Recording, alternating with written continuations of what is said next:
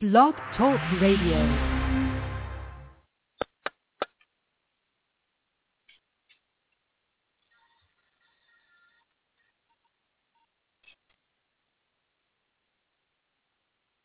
Welcome to Fire Talk Radio, teaching the unfiltered Word of God with the anointing of His Spirit. With subjects on eternity and the choices we make that determine our eternal destiny. Hi, welcome to Fire Talk Radio. My name is Adam Grigsby, and we're excited for everybody that's listening on air right now. Tonight we'll be discussing the important subject of unforgiveness and bitterness on the show. And what we're going to be doing is discussing not only the importance of staying free from this deadly trap of the enemy, but also how to get free from it and what empowers us to walk in forgiveness. Because it's only by the grace of God, it's only by the love of Jesus in our hearts that we do this. The Bible says that they will know us by our love. Amen? And so right now, the first verse that we're going to go to, I want everyone to go ahead, if you can, get your Bibles out, because we're going to go through a lot of Scripture, as this is a Bible show. Amen? And right now, let's just pray before we start. God, I just dedicate this show to you, God, and we thank you for every listener that they'll have ears to hear and hearts to receive every word that goes forth right now, and that it's by your Spirit and from the Word of God. In Jesus' name, amen. Matthew 24:12 says, "And because iniquity shall be multiplied, that the love of many will wax cold, but he who endures to the end will be saved." This is speaking of the last days. And that word love, if you actually look it up in the Greek, is actually the word agape. And so it's talking about the love of God in believers. It's the unconditional love of God. And it's saying that in order to stay free and endure to the end in the last days, we must stay free from offense, that the love of God may burn bright in our hearts to the end. Amen? And so with that being said, the Bible's very clear that this is so desperately important that if we don't stay free from it, we very well could not forfeit our call and possibly even our salvation, because it says, again, he who endures to the end shall be saved. And with that being said, Deborah, what do you have to say about that?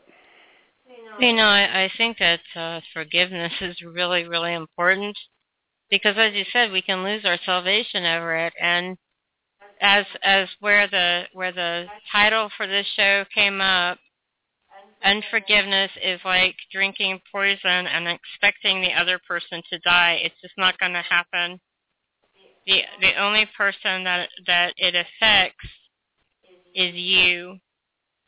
So the only person that is affected by unforgiveness is you and your eternal destiny, because that other person is going on with their lives and doing what they need to do, but you're suffering from it, and a lot of health problems are caused by unforgiveness, and it's sin in the heart. I'm not judging. I've had a lot myself, but I've worked through it with the help of the Holy Spirit. Adam? Amen. And that's absolutely true. So we need to discuss this topic and learn how to get free from it. Understand that according to the Word of God, it's preparing us by saying that the love of many will grow cold in this last day. And so it's going to come. It's just a matter of how you're going to choose to deal with it. And in 2 Timothy 3, it says, and keep in mind, this is speaking of the church of the last days. You know, Paul told us that perilous times would come in the last days. And it says, and why would Paul call it perilous times? Well, simply because they saying this, and we're talking about a guy that's been shipwrecked, beaten, and left for dead. So why would he call our times perilous times? Because what he's saying is that in the church of the last days there will be terrible times, and it says in the 2 Timothy 3. It says, verse 2, it says, people will be lovers of themselves, lovers of money, boastful, proud, abusive, disobedient to their parents, ungrateful, unholy, without love, unforgiving, slanderous, without self-control, brutal, despisers of good, treacherous, rash, conceited, lovers of pleasure rather than lovers of God, having a form of godliness but denying its power, have nothing to do with such people. So it's literally saying that this will be the condition of many in the last days. See, in Paul's days, it was pretty much black and white. I'm not saying there wasn't some sin in the church in the last days, but it was very black and white. It was a radical church. It was an on-fire church. But Paul's saying that the times before, right before Jesus comes, that there's going to be so much offense around not among the true Christians, but among the unbelievers that have been planted in the body that act like Christians, that it's going to be very easy to get deceived and cause yourself to stumble into offense. And Deborah, do you have anything to say about that? Well, I know it's the Bible talks about. I'm not exactly sure the scripture right now. How like if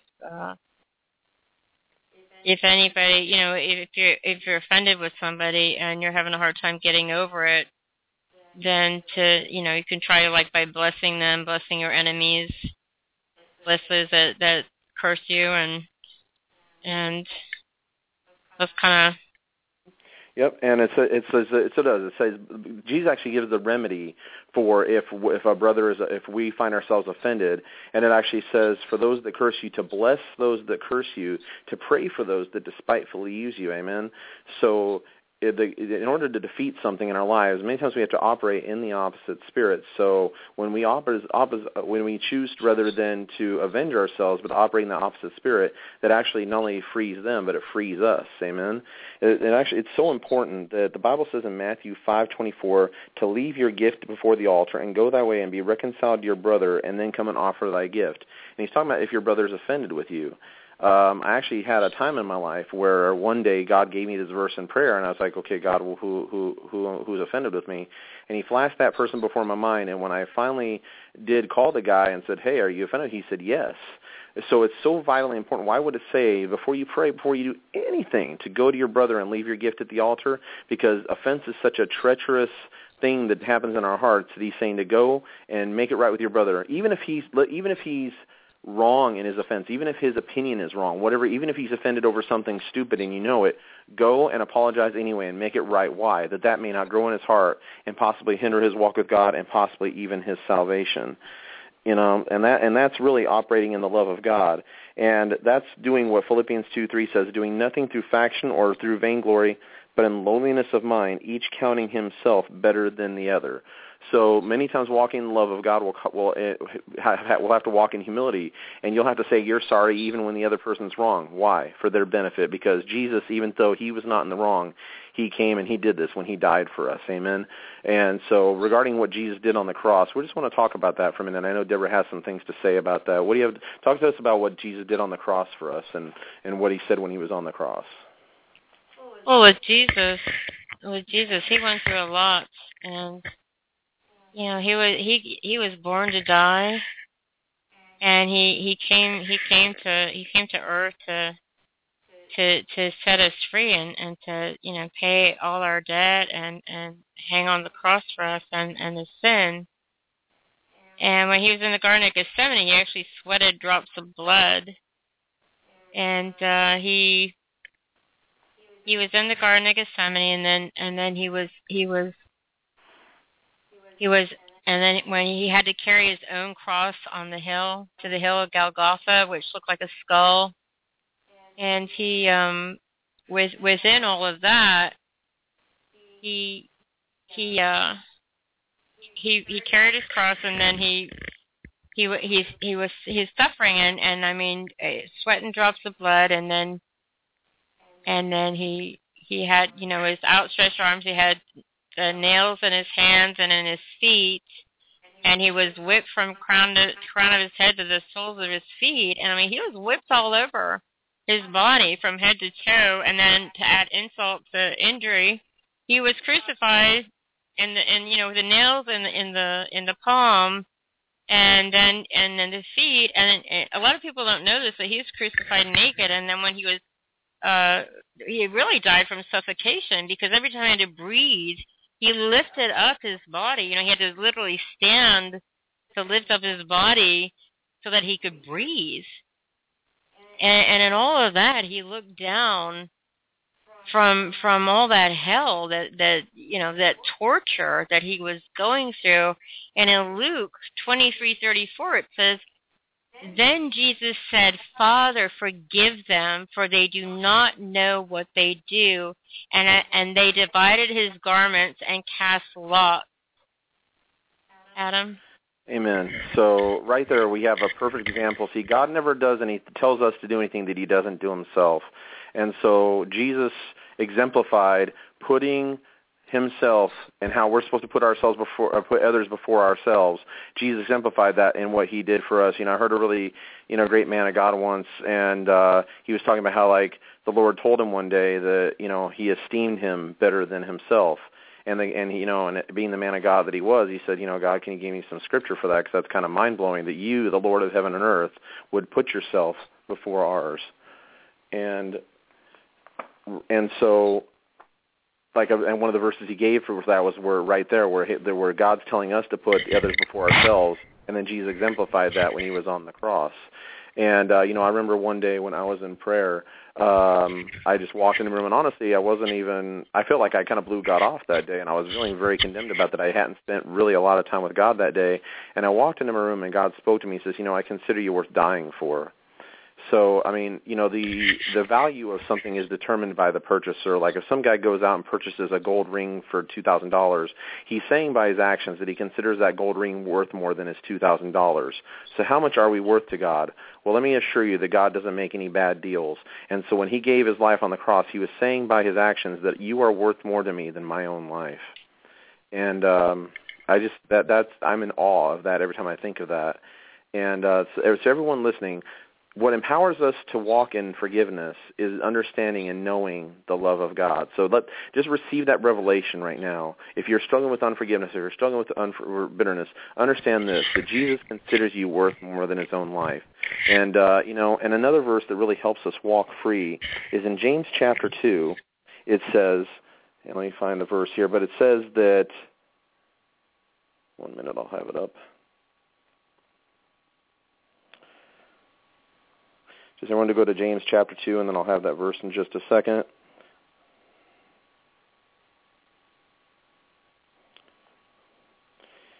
It says that it starts in verse 8. James 2 verse 8 says, if you fulfill the royal law according to Scripture, thou shalt love thy neighbor as thyself, you do well.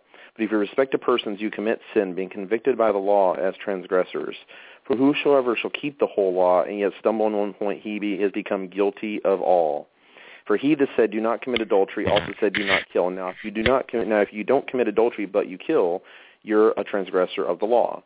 So speak and do so as men that are to be judged by the law of liberty. For judgment is without mercy to him that showed no mercy, and mercy glorieth against judgment. So I want everyone to look at that verse where it says, and this where it's verse 10, where it says, whoever shall keep the whole law and stumble in one point is guilty of all.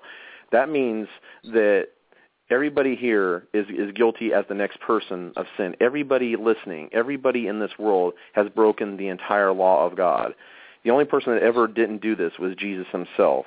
And it goes on to say, if you don't commit adultery but you kill, then you're still a transgressor of law. You've broken just as much of the law of the other person. So you might be holding unforgiveness right now against somebody. Maybe you'd be like, I can't believe what that person did. Well, you may not do what they did, but you've done something. You've broken the entire law as well. So using this verse, you need to meditate on that and say, okay, look, I'm just as much of a sinner as that guy.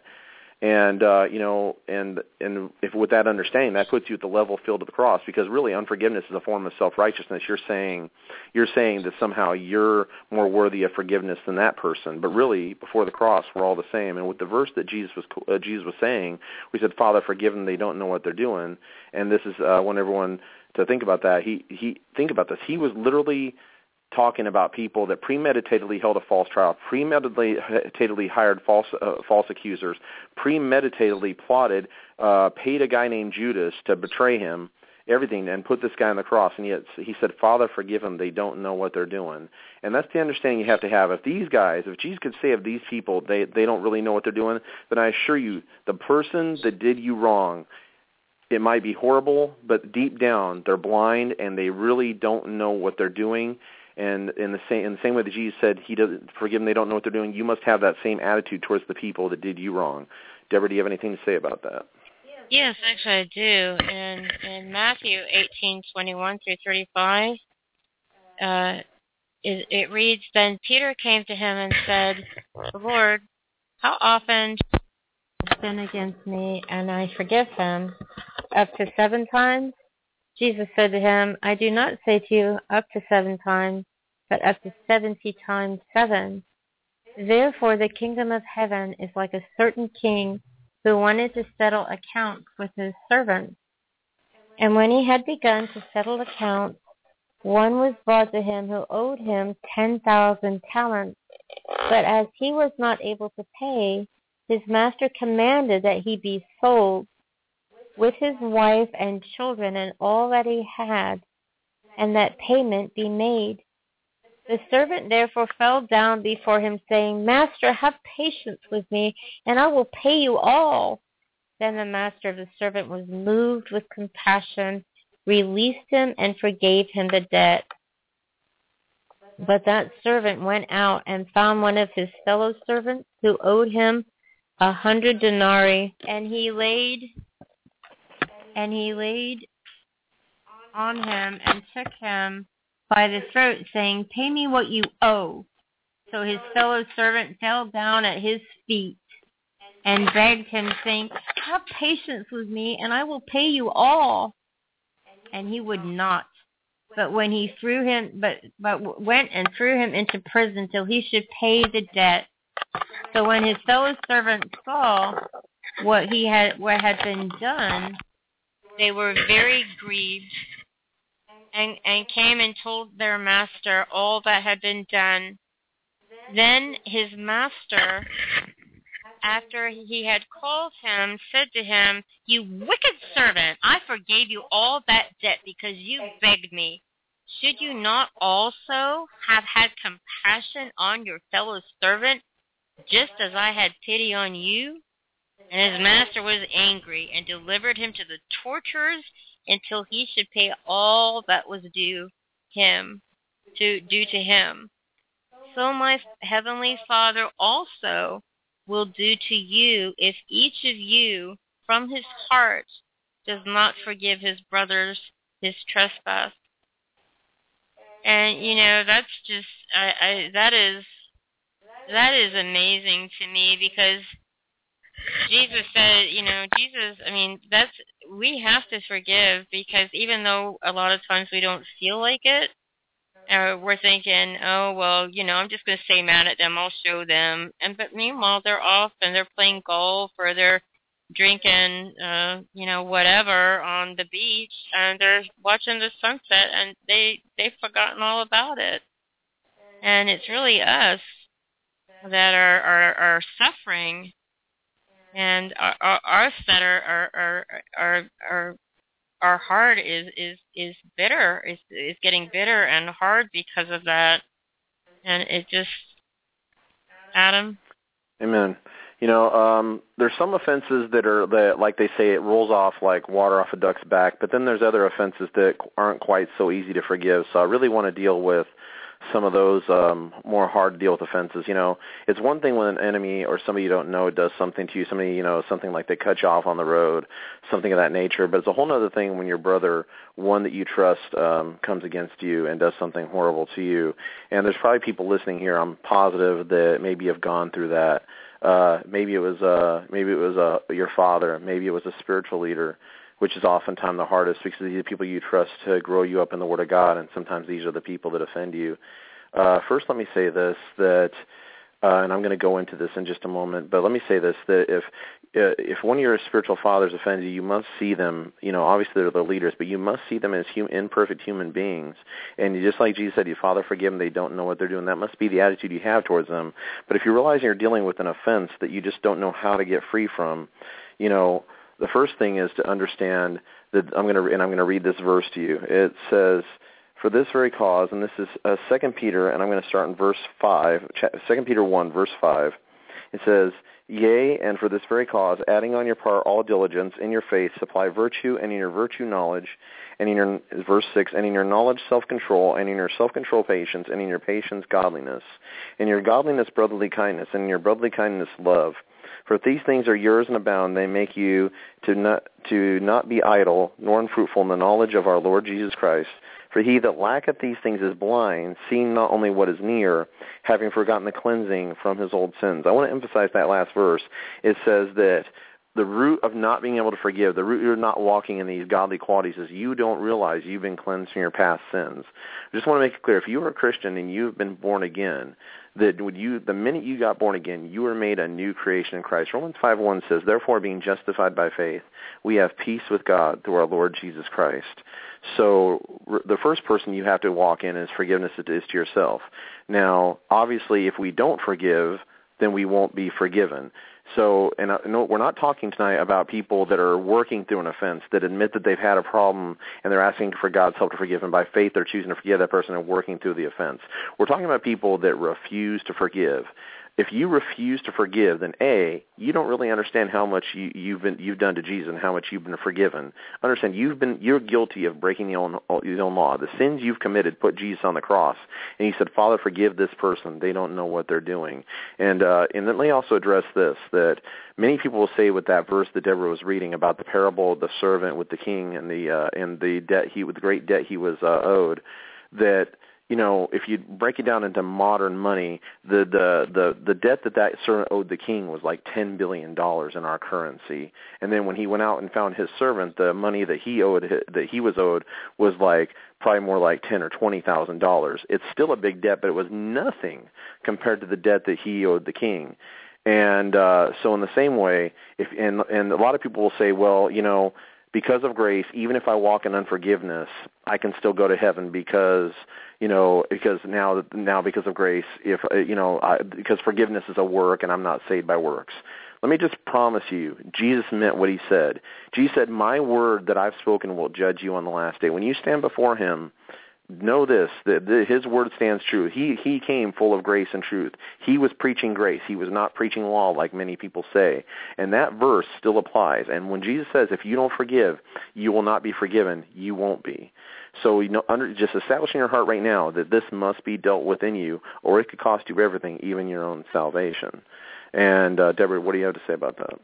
Yeah, that's really good, Adam. I was you're flowing with the Holy Ghost there, because I was just thinking the same thing myself. And I was thinking about how with in the scripture, I don't have exactly, you might be able to find it, but when Peter was asking Jesus, how many times must I forgive my brother? Up to 7, I think it was, and he says, no, 70 times 7. You know, in other words, you got to, however many times your brother offends you, you've got to forgive him practically, literally, nonstop every day. And 70 times 7 equals 4,900 times a day, and that's a lot of forgiving. And so, I think with when it comes to forgiveness, no matter what what has happened. And, forgiveness includes ourselves as well. It doesn't just include other people, because we are a person. But I think sometimes some of the hardest people to forgive are ourselves, Adam. I think that we are sometimes the hardest people to forgive, or to forgive is us. What do you think about that? Well, just regarding the verse, it is actually Matthew 18:21 is the verse you were speaking of. And it says, Peter came to Jesus and said, Lord, how many times shall I forgive my brother or sister who sins against me? Up to 7 times? And Jesus said, no, it's up to, 70 times 7. But then here's the good news, that, the Bible says if we sin, we have an advocate with the Father. The Bible says in Hebrews, I'm not going to go to that verse right now, but it says in Hebrews that we have a great high priest who is not unable to sympathize with our weaknesses. The Bible talks about how God remembers that we are but dust. And so if God remembers and holds mercy to us because he remembers that we're but dust, you must do the same for your brother. And here's the good news. For all your failures, for all your wrongs, for all the things that we do every day, remember, most of us break the law, every single day, because it says one little slip, you've broken the entire law. So that means, and the Bible says his mercies are new every morning. So God extends 77 times 7 mercy towards you every single day, as long as you come and you say, God, please help me change and forgive me, and he wipes it away, and he gives you mercy. A really amazing analogy of mercy and grace versus judgment, because the Bible says mercy glorieth against judgment. Judgment says, this is a quote that I heard one day, and it was just stuck with me for all the years. And it said, judgment says, take the person that killed my son, and we've all put Jesus on the cross, and kill him too. That's what we really deserve. We deserve to go to hell for all of eternity in the lake of fire for what we did to Jesus. But God said, you know what? God didn't do that. So mercy would say, take the one that killed my son and let him live. That's mercy. Mercy doesn't give us what we deserve. That's mercy. But God goes one step beyond mercy, even that, and goes into grace. Grace says, take the one that killed my son and adopt him and give him my son's inheritance. And that's what God's really done for all of us. And that's what God's done for you, believer. If you're here, God has chosen to adopt you. Even though you put his son to death on the cross, he came and adopted you and called you his child and has given you the opportunity to share in his inheritance. So that's huge. You need to, and you must, and in the same way that you're but dust, but God has extended this mercy and grace towards you, you must do towards your brother. Deborah? Right, I agree with that. I just wanted to take a moment on a side note, and I know we're going to be opening up the phones later on, but I want to make sure I give people the number throughout the show in case I forget. The number is 646-668-2093. That is 646-668-2093. A lot of this, Adam, I'm thinking about the mercy of God and in his forgiveness. Even if we just, if we steal a cookie out of the cookie jar, or if we murder somebody or whatever it is, I mean, God so loved the world that he came down to earth and he forgave us. And I was thinking when we were talking before the show, Adam, and how we were talking about that one video you saw. That was a really excellent illustration for the people of this exactly right here. You want to share it with us, Adam? Well, I wish I could show you the video, but obviously we're on the radio, and maybe on the next show I'll be able to find exactly maybe where to YouTube that. But basically what the video showed was it showed a man sitting in his prison cell waiting for, and he was on death row, and he was waiting for his last moment. He's waiting for the time when the guard's going to come and knock on the jail cell and say, okay, it's time, and he's about to take the death walk to the electric chair. And basically what happens, they take him down the hall, and what you see in the video is a guy getting strapped into a chair. And when it pans out, you see the guard, the innocent guard that was guilty of no wrong, the innocent guard sitting in the chair had chosen to let himself be strapped in the chair, and then you see the criminal standing there looking at him as he gets electrocuted in his place. And that's really, that's what Jesus did for us. Jesus, when he hung on the cross, it says that he hung between two thieves.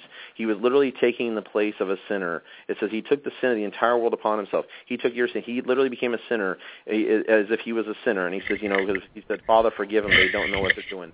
Jesus tasted the ultimate punishment when he had to taste what it was like to be for the Father to turn his face from him. And he said, my God, why have you forsaken me? And so Jesus himself tasted the rejection of the Father for you on the cross. And here's the thing. It's like I'm going to go to Genesis 45, and I'm going to talk about a story about a man named Joseph and what he went through. And this should set some people free, because a lot of people think that what their brother's done to them, what their pastor's done to them, what the leader's done to them has hindered their life. But I promise you, by the end of when I get done talking, I'm going to show you how only you can get you out of the call of God. Nobody else. And if you go to the story of Joseph in chapter 45, I'm going to just briefly give a synopsis of the whole thing leading up to a point. But basically what the story is that Joseph is a man, and he had a dream. Many of you have dreams. Many of you have calls on your lives and things that God has shown you in your past, and you don't know why you're not seeing it come to pass. And so he goes and tells his jealous brothers, who already don't like him very much. It wasn't very smart. And they get jealous, and eventually they throw him into a pit, and then they decide to make some money and sell him into slavery. So up to this point, Joseph stays free from unforgiveness. He stays free from bitterness, and he's faithful where he's at. He stays faithful to God, and he becomes ruler over Potiphar, his master's house. Well, over time, Potiphar's wife begins to think Joseph's pretty good looking and decides she wants to have biblical relations with him, if you will want to say it that way. She wanted to know him. And Joseph resisted her day after day until finally she grabbed him by his garment and said, lie with me. Joseph did what the Bible says. He ran from sexual immorality. He ran out the door. She cried rape, and Joseph found himself in a prison. So it would seem that every time Joseph obeys God, it gets worse. And keep in mind, this prison is not an American prison with cable TV and weightlifting equipment. This is a prison. It's a dungeon. It's designed for you to suffer, and you only get enough food so you can suffer more. And it's so bad that, he was there. Keep in mind, this is a matter of 10 years. A lot of us are upset when we don't see the dream fulfilled in 2 weeks, But Joseph was there for, it was estimated like 10 years, and then people began to come to him with dreams, and God gives him the gift to be able to interpret these dreams. If Joseph was bitter, he could say, hey, I had a dream once, just leave me alone. But he interprets their dreams, and in the end, Pharaoh begins to have dreams about a famine that's coming. And Joseph winds up they bring him before the Pharaoh in the end. He interprets the dream, and overnight Joseph goes from the pit to the palace and winds up second in command over Egypt. And Joseph, through the wisdom of God, saves up enough grain to avert during 7 years of plenty to avert a famine. Then what happens is that they come to Egypt because now Egypt's the only place with food during the famine because of Joseph's wisdom, and his brothers wind up coming before him. And this all culminates to this one verse. And I want you to read Joseph's response to all this in James 45, verse 5. And he says to them, do not be aggrieved or angry with yourselves that you sold me, for God sent me here to preserve life. Hold on. God brought you here to preserve? No, you're there because they sold you into... No. God, you're there because your brother, even though the brothers and the devil intended evil, but as long as Joseph stayed free from unforgiveness and bitterness, no matter what he went through, God used all those things to bring about the call. What that means, believer, is that no devil, no preacher, no Christian, nobody can get you out of the will of God but you. Anything the devil brings against you to destroy you, if you will stay free from unforgiveness and bitterness and stay in obedience to God, it will only bring about the fulfillment of the plan of God for your life. Many of you have left. There's people listening, I promise, that will be listening when this is on the recording, that have left churches out of offense. And a lot of times what happens is we go to churches and we wonder why our spiritual leaders have come against us. We wonder why other Christians have come against us.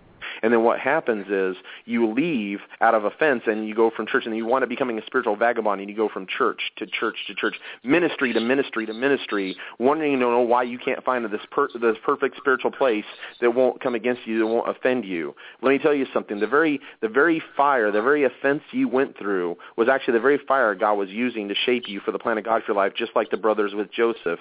Many of you have left ministries and left churches and left places out of offense, and you need to go back and apologize, submit yourself, and ask God for the grace to forgive and walk in forgiveness and serve them and be faithful and let that fire refine you and shape you into the plan of God for your life. Because the Bible says that we rejoice not only in the glory to come, but in tribulations also, knowing that, and it goes through it, and this is in Romans, and it goes through a list of the characteristics of the things that tribulation produces in us. The very fires and the trials and the offenses you go through at the hands of people are there, even though they're allowed by God, but authored by the devil, but they're allowed by God for the purpose of refining you. Deborah? That's some good teaching and preaching there, Adam. I was thinking about Hebrews 12, 14 through 15, and it talks about, says, pursue peace with all people and holiness, without which no one will see the Lord, looking carefully lest anyone fall short of the grace of God, lest any root of bitterness springing up cause trouble, and by this many become defiled. And I can really, really relate to that scripture because I was married to a man that physically abused me for a very long time, and it caused a lot of physical harm to my body, which I still have issues with to this day. And for a long time, I'm like, I hate him. I don't like him. I even wished he was dead. And when when people ask me, they say, "Oh, because they'd ask me, have you ever been married?" And I said, yeah. They said, "Well, have you ever heard from him? Where is he at?" And I said, "Well, last I heard, he's in San Jose, California, and I hope he died in the earthquake because they had a real big earthquake right about then." And then, I really hated him. I was bitter. I was angry at a lot of stuff, even though I had my parts in it, which doesn't justify his actions, and it doesn't justify him beating me or whatever. But I hated him for a really long time, and I had this, like the Bible says, the root of bitterness. It sprung up in my heart, and my heart grew cold, and I was just angry at everybody, and I was really not a very nice person, and to be around. And then, the Lord, He came into my life. I received Jesus, and I rededicated my life. I was backslid different times. When I was married, I wasn't saved, but I received Jesus, and the Lord began to do a work in my heart. And then I realized that what was going on. I realized I was hating him. I realized that hate is not a God, because the Bible says, I'm not quoting it verbatim. I'm just, it's on my heart that if we hate, it's the same as murder. And so when that happens, I mean, literally every time I hated him, I was literally wishing him, I was literally murdering somebody, and I didn't even realize it. And, as time went by, and wounds began to heal, then I slowly but surely forgave him. And sometimes you have to forgive by faith, because you're not always going to, and believe that the feelings are going to follow, because you're not always going to have the feelings. And about sometimes toward the end of last year, I found out, I discovered somehow out of the blue, I discovered that he's been dead for 10 years.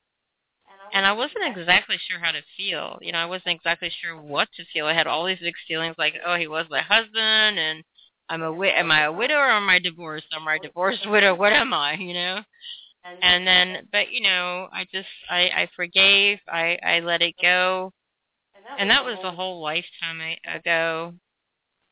And the key of it is it may not have been a spouse. I mean, even females abuse people too. They abuse their spouses. It's not always men. It's mostly men, but it's not always. And, you could be a child listening and you're abused in any form of fashion. You could have been abused by anybody.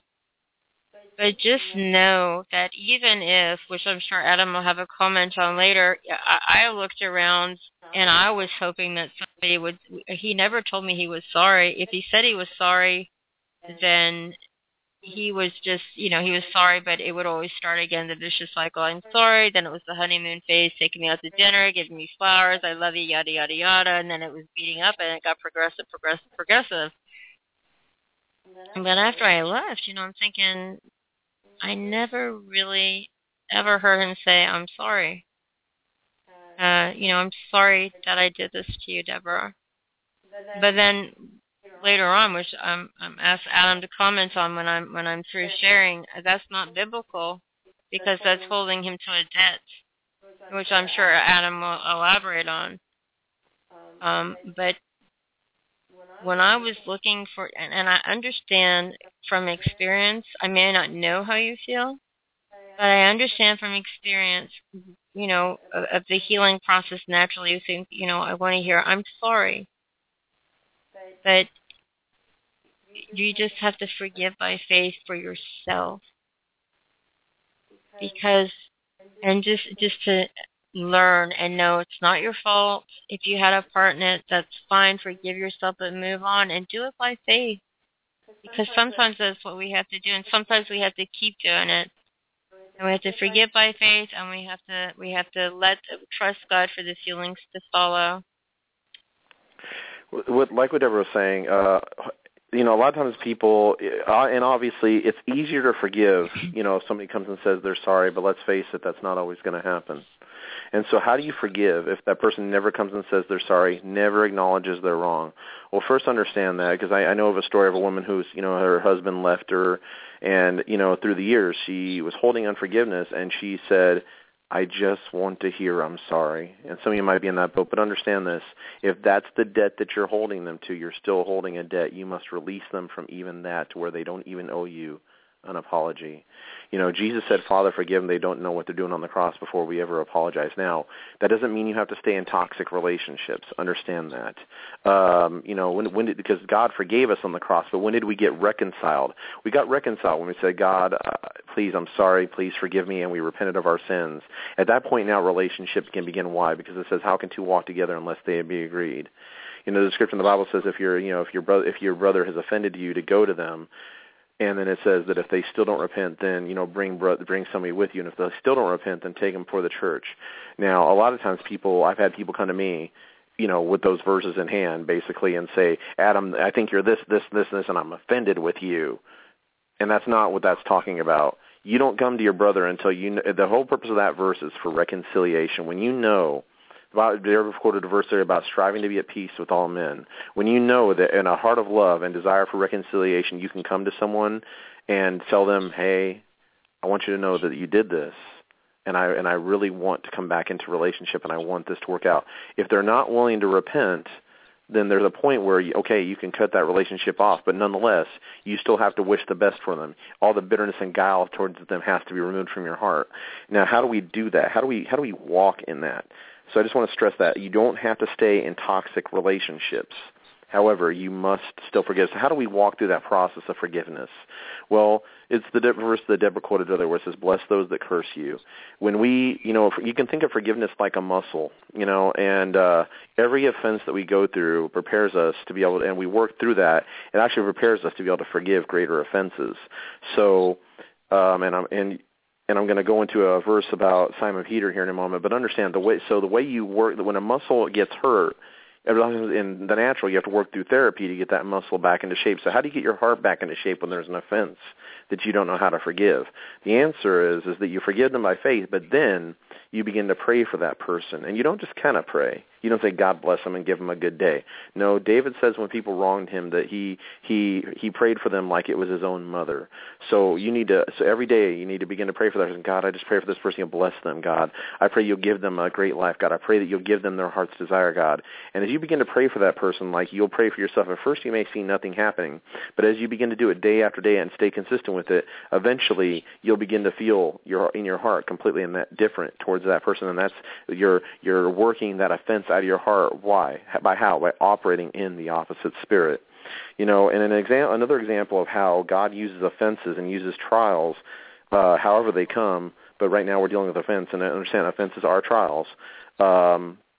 This is in Luke chapter 22, verse 31. And this is what Jesus says to Peter. Simon, Simon, behold, Satan has asked to have you, that he might sift you as wheat. But I've made supplication for thee, that thy faith fail not. And do thou, when thou hast returned again, to establish thy brethren. So Jesus looks right at Peter and says, hey, Satan's asked to sift you. And notice that Jesus said, but yea, verily, my hand of protection is upon you, and I will keep this from happening. No, Jesus told him it's going to happen, and when you return to strengthen your brethren. So in short, God will allow offenses, even at the hands of church members, even at the hands of pastors, to come against you.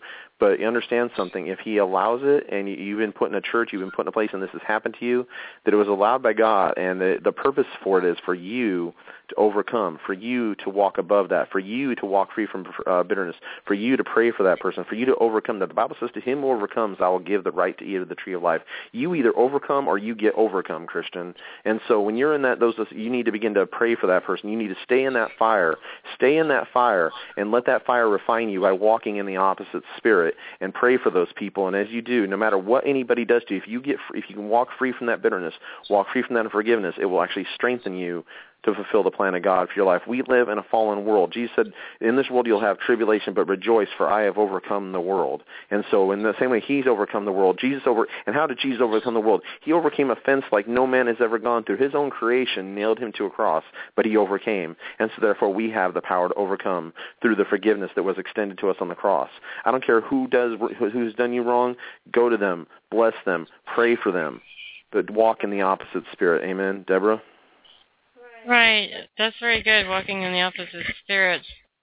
In Ephesians 4:31 through 32, it reads, "Let all bitterness, wrath, anger, clamor, and evil speaking be put away from you with all malice, and be kind to one another, tender-hearted, forgiving one another, even as God in Christ forgave you."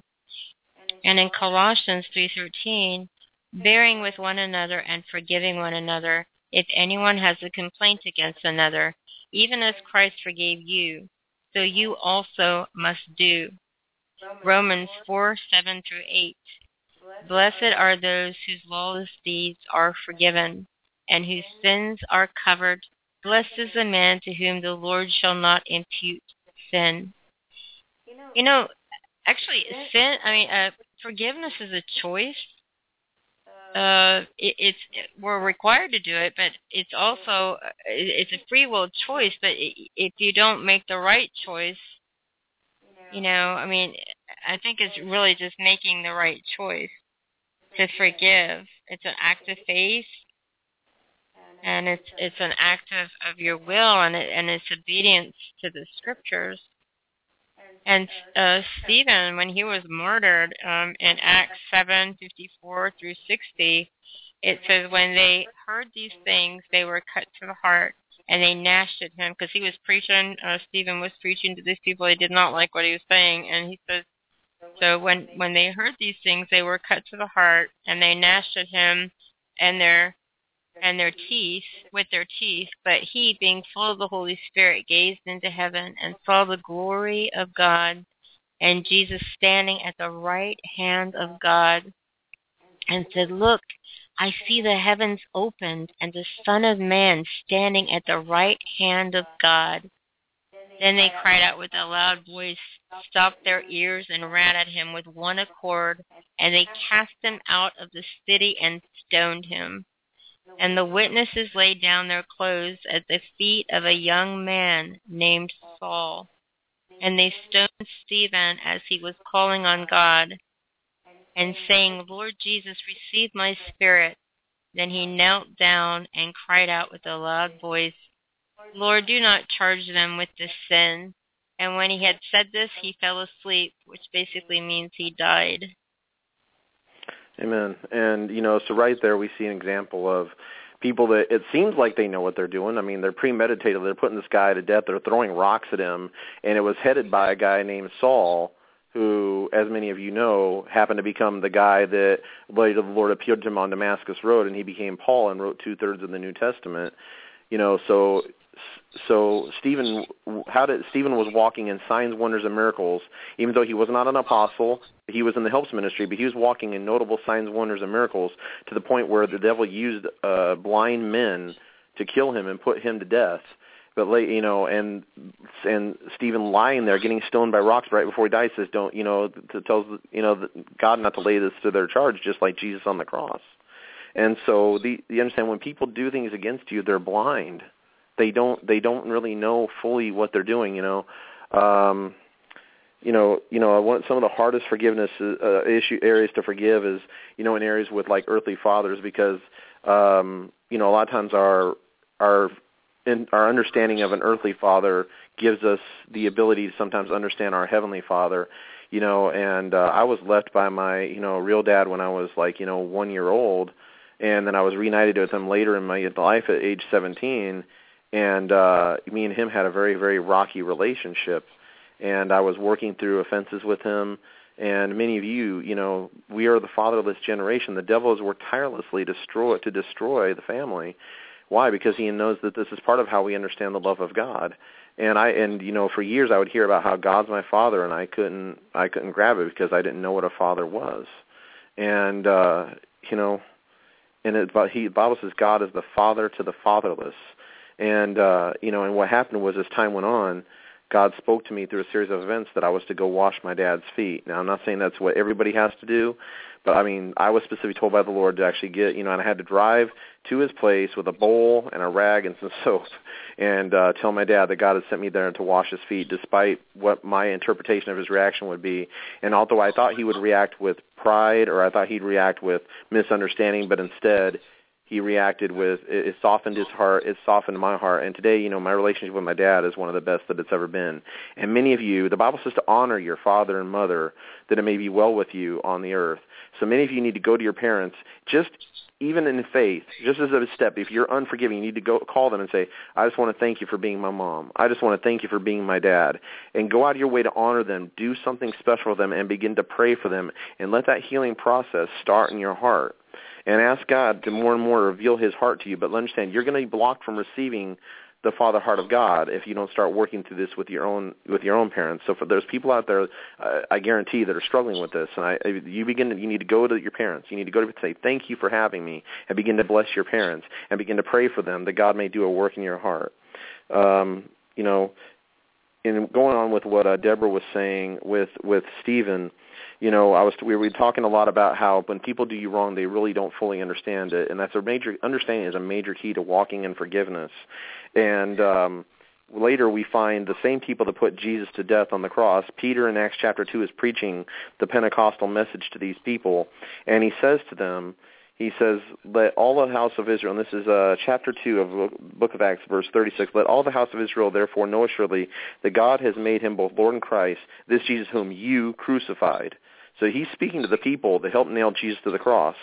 And then he says, and when they heard this is verse 37, they were pricked in their heart and said to Peter and the rest of the apostles, brethren, what shall we do? And Jesus said, repent and be baptized, every one of you, in the name of Jesus Christ for the remission of your sins, and you shall receive the gift of the Holy Spirit. So it was like these people were completely blind, but we see later when the gospel is preached to them that the blinders get taken off, and they get a chance to receive reconciliation to God. Amen. Deborah? Yeah, that's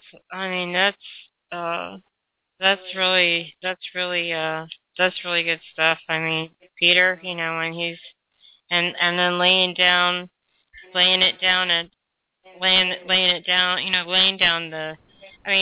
telling these people, and then their eyes are spiritually opened, and they're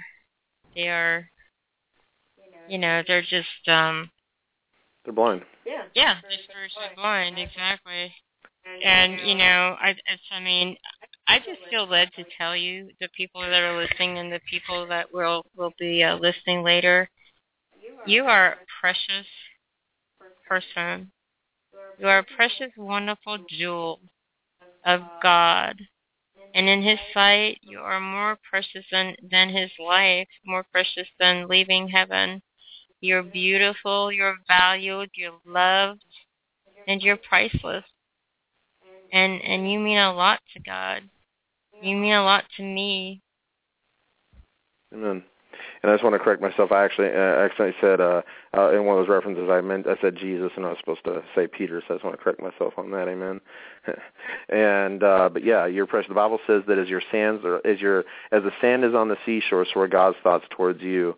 We just want to impart the love of God and the Father heart of God right now. And that, if you can imagine how many grains of sand there are on the seashore, it's estimated that there's something like over 1 billion grains of sand in just 1 cubic foot of sand. But God's saying that my thoughts towards you individually outnumber all the grains of sand on every seashore. There's guys that write love poetry to their women. I'd cross the sea for you. I'd climb the highest mountain for you. But really, it's just poetic words. But Jesus means what he says. He's not exaggerating. And a lot of times we interpret the words of God, those kind of statements, through the lens of man. But God's not exaggerating. He's literally saying, more than every grain of sand on the seashore, so are my thoughts towards you, despite, what we've done. But remember, he knows that we're but dust, and therefore he gives us mercy. And so we want to impart that for everything, despite everything you've done. Just come to God right now, and I'm going to pray. First of all, I'm going to pray a prayer of release for the Christians right now, that you may be released from that spirit of unforgiveness, and that as an act of faith, you're going to begin to pray for those that have done you wrong, and that you're going to release them tonight, that you might be free. Everyone who's struggling, you have some unforgiveness, you have some bitterness in your heart, you need to forgive. I just want you right now to say this with me. Say, Jesus, I forgive. And now begin to say those persons' names right now. I release them from every debt. They owe me nothing. I put it completely under the blood of Jesus, and I bless these people. And by faith, right now, say, I love, and begin to say their names. With the love of Jesus, I release them completely. They have done me no wrong. They owe me nothing. It is completely erased. I release them now in the name of Jesus. Some of you probably are getting free right now as you begin to pray that, as you begin to speak that out of your mouth. In the same way that God has thrown our sins into the sea of forgetfulness, so we may do that. Now, we don't have a delete button on our brain, but as we choose to not to dwell on these things, as we choose to dwell on whatever things are holy, just, faithful, pure, and true, and think on these things, and not dwell on the things that have been done to us, as time, that memory will erode. That's time that it'll erode. But see, if we keep rehearsing the wound, it'll just keep it fresh. But now we're not going to do that. We're going to begin to go forward, and we're going to begin to release those people, and we're going to not think on those things anymore. And by faith, we're going to bless those people, and we're going to pray for those people in Jesus' name. We're going to go to them, and anything we can to make peace with them. And at the end, if there's no peace to be made, fine. You don't have to stay in that relationship, but we're going to walk in forgiveness, and we're going to pray for them anyway. Amen. So, and now for those that there may be people listening, and we're going to do another prayer before the show is over for anyone that calls in later. There might be people listening right now. You don't know Jesus Christ as your Lord and Savior. You're listening to this show, and you want to receive Jesus, your Lord and Savior. You want the love of God. Say this, and the Bible says we've all sinned and come short of the glory of God. The wages of our sin is death, but the gift of God is eternal life through Jesus Christ our Lord. If you need to accept Jesus in your heart or make a fresh commitment to Jesus, say this, and they say, Dear Lord Jesus, come into my heart. Forgive me of my sins. Wash me, cleanse me, set me free. I believe you died for me. I believe you rose again. Fill me with the Holy Ghost. Give me passion for the lost, hunger for the things of God, and boldness to preach your gospel. Amen. If you said that and you meant that, I assure you today that your sins are forgiven, and now you can begin to walk with God. I would recommend starting in the book of John, begin to read through the New Testament, and find yourself a solid Bible-believing church. And in the meantime, you can also go to revival.com. All of our services are aired live, and it's a powerful, spirit-filled church that will minister to you. That's revival.com. If you live in the Tampa Bay area, I would recommend finding the River Tampa Bay Church. It's on Martin Luther King near I-75 near Brandon. And look it up. The address is online on revival.com. And feel free, and please come and let God touch your life. Deborah, anything?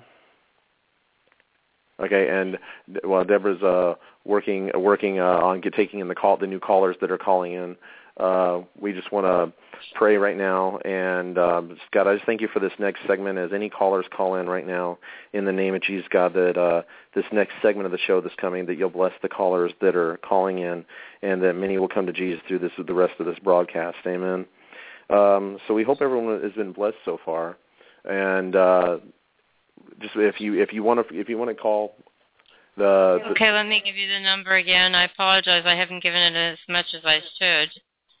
The number is 646-668-2093.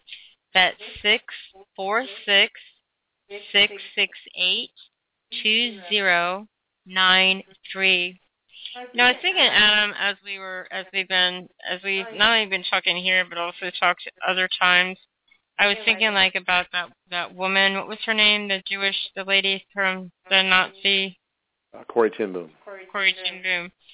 So I was thinking about her and how she suffered a long time in the concentration camp, and then through a lack of it was a mess up with the paperwork, and she got released. And sometime after that, she saw the man that had tortured her, and then So since she had seen the man that tortured her, all these feelings came back of hate and everything he'd done, the fear, the anger, all that goes with it. And then at first she just she didn't know what to do. And then she remembered where Jesus had said those words, if you're not forgiven, you will not be forgiven. And because God honors his word, and his word does not fail, it doesn't return void, it always is. And so she chose to forgive him. And when she shook his hand, she said that she could honestly say from the bottom of her heart that she forgave him. And I was also thinking, I'm talking a lot of illustration here, but I was also thinking about this lady that she was kidnapped by, I guess, a serial killer, and so he held her hostage, and she knew there was no way out because he was going to kill her, and he told her, I'm going to kill you, but you can write a letter to your family to say goodbye and whatever you want to tell them. So she writes this letter, and when the family gets it, of course I don't know it verbatim, but she's basically telling them that she's going to miss the children growing up. She's going to miss a life with her husband, what might have been, what she would have liked to have with him, and missing the years with him, just growing with him and just being with him. And she'd missed her child growing up, but for them not to hold resentment against the killer, to forgive him, because she said in her letter she was actually going to forgive him before he killed her. Amen. And, I think you had also told a story, and I'd like you to go into that, about a man who was tortured in a concentration camp. And I'm going to let you go into detail on this, where basically, the man had a chance to talk to his wife, and he told his wife that he wanted her to have the same love. Go ahead and elaborate on that. Okay, well, I was reading in the Book of the Martyrs, so Richard Wurmbrand, Fox's Book of Martyrs, Crucified for Christ. No, it was Voice of Martyrs. Okay. So I was reading it, and I was reading these stories about these horrific things that people have been through, and this guy, he had been tortured for I don't know how long, on and off, and they drug things out back then, or just do today, and then he was sentenced to death, and I'm not sure exactly how, but that's irrelevant right now because we're not trying to get that spirit in here. But he was granted permission to visit his wife before they executed him.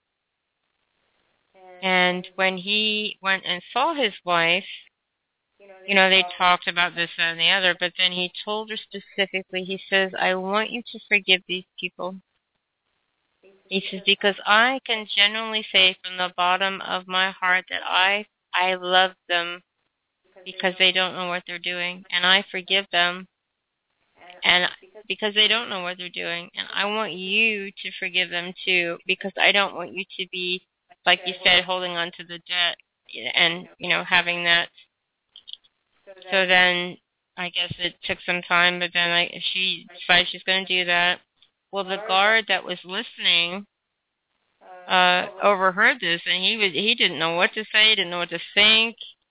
So where he became a Christian, he received Jesus. I don't know if the prisoner led him to Jesus, but his witness, whether he spoke or not, led him to Jesus. So he received Jesus, and then later on, he was martyred for Christ because he would not renounce it, and he found that same love that the prisoner who was going to be executed found in Jesus, and to the point where he would not deny him, and that he died for him. And it's they'll know us by our love. There is a time to confront false doctrine. There is a time to come against, and the Bible says that to have an answer of those that would question you about your faith. So there is a time, and you see in the Bible where Paul did come against the false apostles, and Paul did confront, and we must do those things. But especially when but we must walk in the love of God. There's another story that came to my mind about one of a lady who, she was a prominent person in the Roe versus Wade court case that actually wound up making abortion legal in this country. And so for years she went through her life thinking it was perfectly okay to kill unborn children. And she met these Christians, and they didn't preach at her. They didn't yell anti-abortion arguments at her. They didn't show her, we need those. They befriended her, and they loved her, and they went out and they hung out with her, and they never condemned her, despite the fact that she, even though we as Christians can see that it's so wrong, but they understood that she was blind. They understood she couldn't see. The Bible says that Satan has blinded the minds of the people of this world. They're blind. They can't see. What we see so clearly as Christians, they can't see it. And one of the main things that's going to win them is by the love of God. People have no argument against love. And when we sow the love of God, we reap the love of God, not always from the same field, but by faith, let us begin to sow the love of God like they did to this woman. And eventually she said, one day I was just sitting on my own. She was sitting like in a doctor's office, and they had pictures of babies and fetuses and stuff like that, and the scales came off of her eyes, and then she realized that it was wrong. Today she's an advocate against abortion. Arguments didn't win her. The love of God won her. Let us walk in the love of God towards the unbeliever. Let us walk in the love of God towards each other. The Bible says, like Deborah quoted earlier, that to bear with each other's iniquities. All of us, all of our faults, our weaknesses, all of us have faults and weaknesses. We must begin to bear each other's faults and weaknesses. Bear each other's weaknesses. Walk in the love of God. There's a scripture in the Bible, I won't go to it right now, it talks about being gentle with those, even those that oppose themselves, that the people that are in rebellion, we must be even gentle with those. We confront it, but it must be in love. Jesus did call the Pharisees whitewashed sepulchres. He called them hypocrites. He called them he called them some pretty intense things, but that same Jesus was willing to die for these people. And a lot of times we think that we need to go to these people and call them every name in the book and accuse them, and because that's what Jesus did. No. Jesus was willing to die for those people. And so, a great man of God said, somebody came to him once and said, I really feel like I'm called to the prophetic. And that man of God looked at him and says, you know what the difference between when you're walking in love and when you're walking in walking in the prophetic, and when you're just being critical? And the man was like, what? And Jesus said, what he said to the man was, when you're truly walking in the prophetic, you feel nothing but love for the people that you're talking to. When you're being critical, you're just being critical. The words might be right, and I'm guilty of this myself. Jesus, help us all. But the very heart and spirit towards it is wrong. The Bible says we can understand all mysteries, but if we have not love, it's nothing. We can surrender our body to the flames, and we have not love, and it's nothing. Deborah had mentioned to me earlier about somebody that had also been tortured by communists said that it's not how much we endure, it's how much we love those through the midst of what we're enduring. We as Christians are going to go through a time of great persecution probably in this country sometime, probably a lot sooner than what people think. And when that comes, we must be able to walk in the love of God towards our accusers, towards those that would persecute us. So start practicing now against those that have come against you. Go to those that have wronged you and say, I forgive you. Try to make things right. Walk in it now. Be strengthened in it now, because we're going to need it in the days to come. Amen? Deborah, anything? Amen. I think about that has a lot to say, that gentleman that wrote that book, Voice of the Martyr. And when he talks about Jesus will not judge us, or, we won't be judged on how much we're able to endure, but how much we're able to love.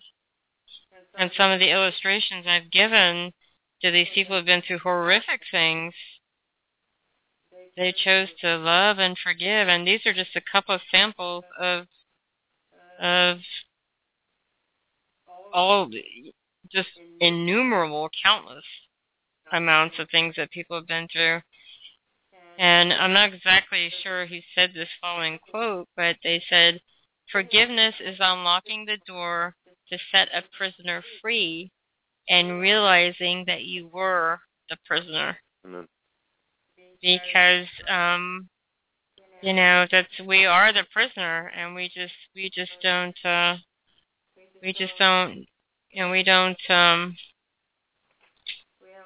don't realize that we are the prisoner.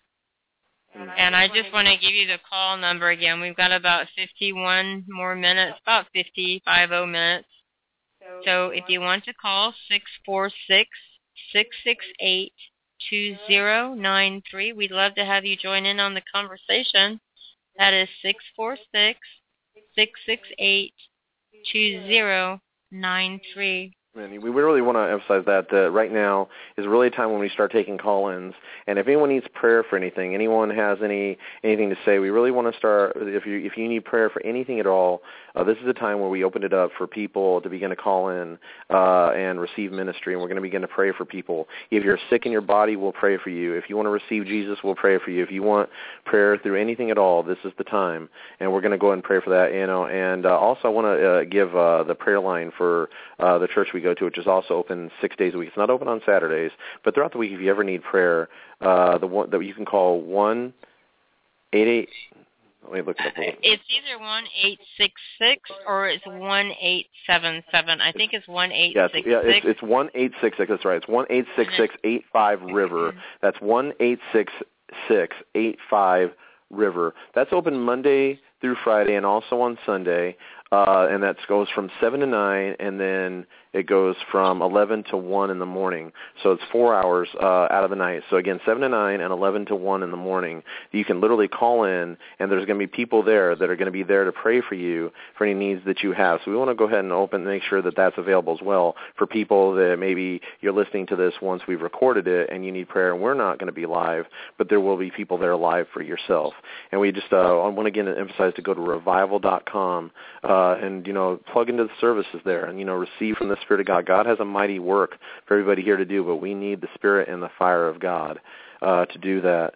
And also, we prayed for salvation earlier, and, we've been talking about what empowers us to forgive. And we've talked about how it's the love of God. We talked about understanding how much you've been forgiven. I want to emphasize very briefly, I want to go off and talk about a very important aspect of the Christian walk called the baptism in the Holy Spirit. Anybody that's listening right now, you say, maybe you don't believe in speaking in tongues, and that's fine, for those. But let me just emphasize that without the baptism in the Holy Spirit, without the gift of speaking in tongues, we're very limited in our Christian walk. And it's through a strong spirit that we endure what's coming in the days ahead. And so for those of you, maybe you would like to receive it, maybe you've never received the gift of speaking tongues, you've always wanted it but didn't know how. I want to go ahead and say a prayer for that. So if you're ever listening to this, I want listening to this right now, and you want to see the baptism of the Holy Spirit, I'm going to go ahead and say a prayer. Say this and say, Jesus, you are the baptizer in the Holy Ghost and fire. Fill me with your Spirit. I receive it now by faith. In Jesus' name. Now, this is what's key. The Bible says that if earthly fathers know how to give good gifts to their children, how much more will he not give the Holy Ghost to those that ask him? If you just asked him that, the book of James says faith without action is dead. And then the book of Jude says, what that action is, says, you, beloved, build yourself up in your most holy faith by praying in the Holy Ghost. So it's not something God makes us do. It is an action we take. But once we have the gift, you just asked him for it, so it's already on the inside of you. When I count to 3, take a step of faith, and when don't pray in English, don't pray in Spanish, don't pray in any language. When I count to 3, step out by faith and just begin to speak out some new syllables. As you do that, God will cause the language of his choosing to begin to come through your voice. You will not understand it, for the Bible says when you pray in tongues, we pray mysteries. A mystery is something you don't know. So your mind will not understand it. Well, you might ask, well, how do I know it's God then? You trust the Word of God when it says that if earthly fathers know how to give good gifts to their children, that he'll give the Holy Ghost to you if you ask him. It's by faith and you trust the Word of God. And you'll begin to feel the power of God. So when I count to 3, just begin to speak it out. 1, 2, 3, now. Go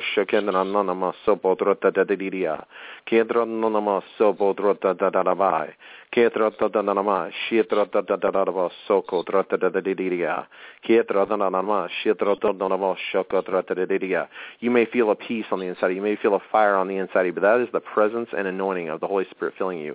Begin to pray in tongues daily and build your spirit man. Amen. Deborah, anything?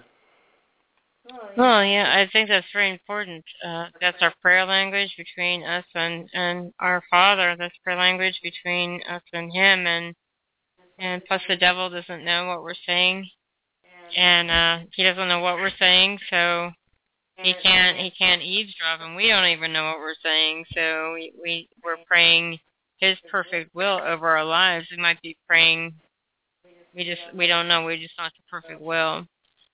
And I was thinking, about in the forgiveness about Mary Magdalene, and also about the woman that was caught in adultery, and basically, I actually don't have those in front of me, the scriptures, but it came to mind. Maybe when I put it back to you, you can read it. But Mary Magdalene, she had led a sinful life, and one day she found out that Jesus, where he was eating that day, and where he was dining, and she just knew that he was a merciful, gracious person, and so she decided she was going to go and she went in there to where he was, and she went down and she leaned down at his feet, and she just cried.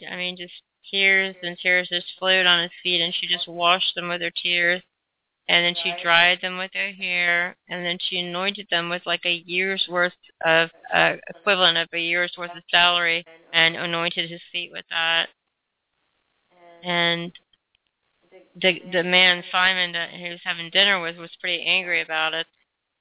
He's pretty indignant, I should say, and so he was pretty indignant about it. Amen.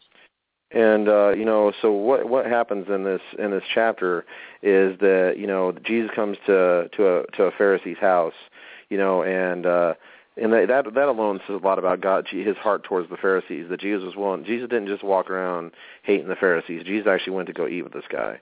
So Jesus loves the sinner. He loves the religious. Unfortunately, religion and tradition is some of the worst things that keep us out of the love of God. Religion and tradition without the love of God is death. And unfortunately, it wound up being for this Pharisee. And if we go to John chapter, let me go and find that verse for you. It's going to be in John chapter 8. And I'll go there right now. And then John, this is I'm going to give this verse that shows the woman caught in adultery. Then I'm going to show the verse about Jesus in the Pharisee's house. We're going to go through both because they both lay a very important point. So first, go to John chapter 8, and it says, early in the morning. This is verse 2. He came again to the temple, and all the people came unto him, and he sat down and taught them. And the scribes and the Pharisees bring a woman taken in adultery, having set her in the midst. And they say unto him, Teacher, this woman hath been caught in adultery in the very act. Now in the law Moses commanded us to so and such. What sayest then to her? And in verse 6 he says, And this they said, trying him that they might have whereof to accuse him. But Jesus stooped down with his finger and wrote on the ground. And when they continued asking him, he lifted himself up, and he said unto them, He that is without sin among you, let him cast the first stone at her.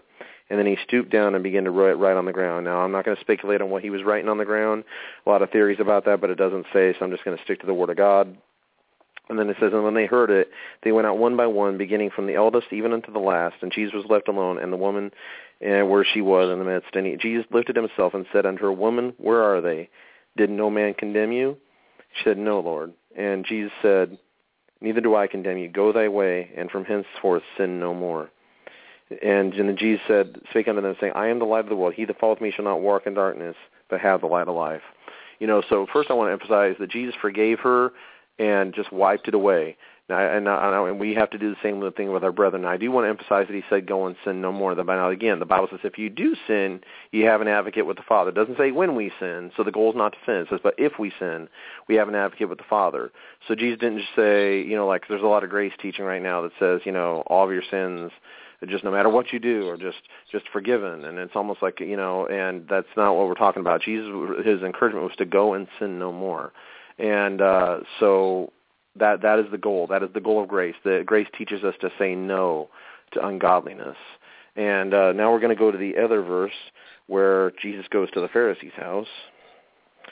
And while you're finding that verse, I was going to, if that's my interject, while you're finding that, I was thinking about how a lot of times it's hard to forgive ourselves. And in Romans 8:1, it talks about there is therefore now no condemnation to those who are in Christ Jesus, who do not walk according to the flesh, but according to the Spirit. And so, and you had mentioned earlier, our sins were as far as the east is from the west, and on the bottom of the sea, forgetfulness. Mm-hmm. And I think it's very important. Sometimes it's easier to forgive other people, or it seems to be easier to forgive other people than our own selves. Mm. Well, it is, and here the big thing with forgiving yourself is that you have to understand that when you got born again, you were made a new creation, and that's how we have to see ourselves. And I'm going to go a little bit more into that here in just a moment after I get through with this verse in chapter 7, and all this really ties in. So stay with us. And in this is going to be Luke chapter 7. I want everyone to turn there, and in verse.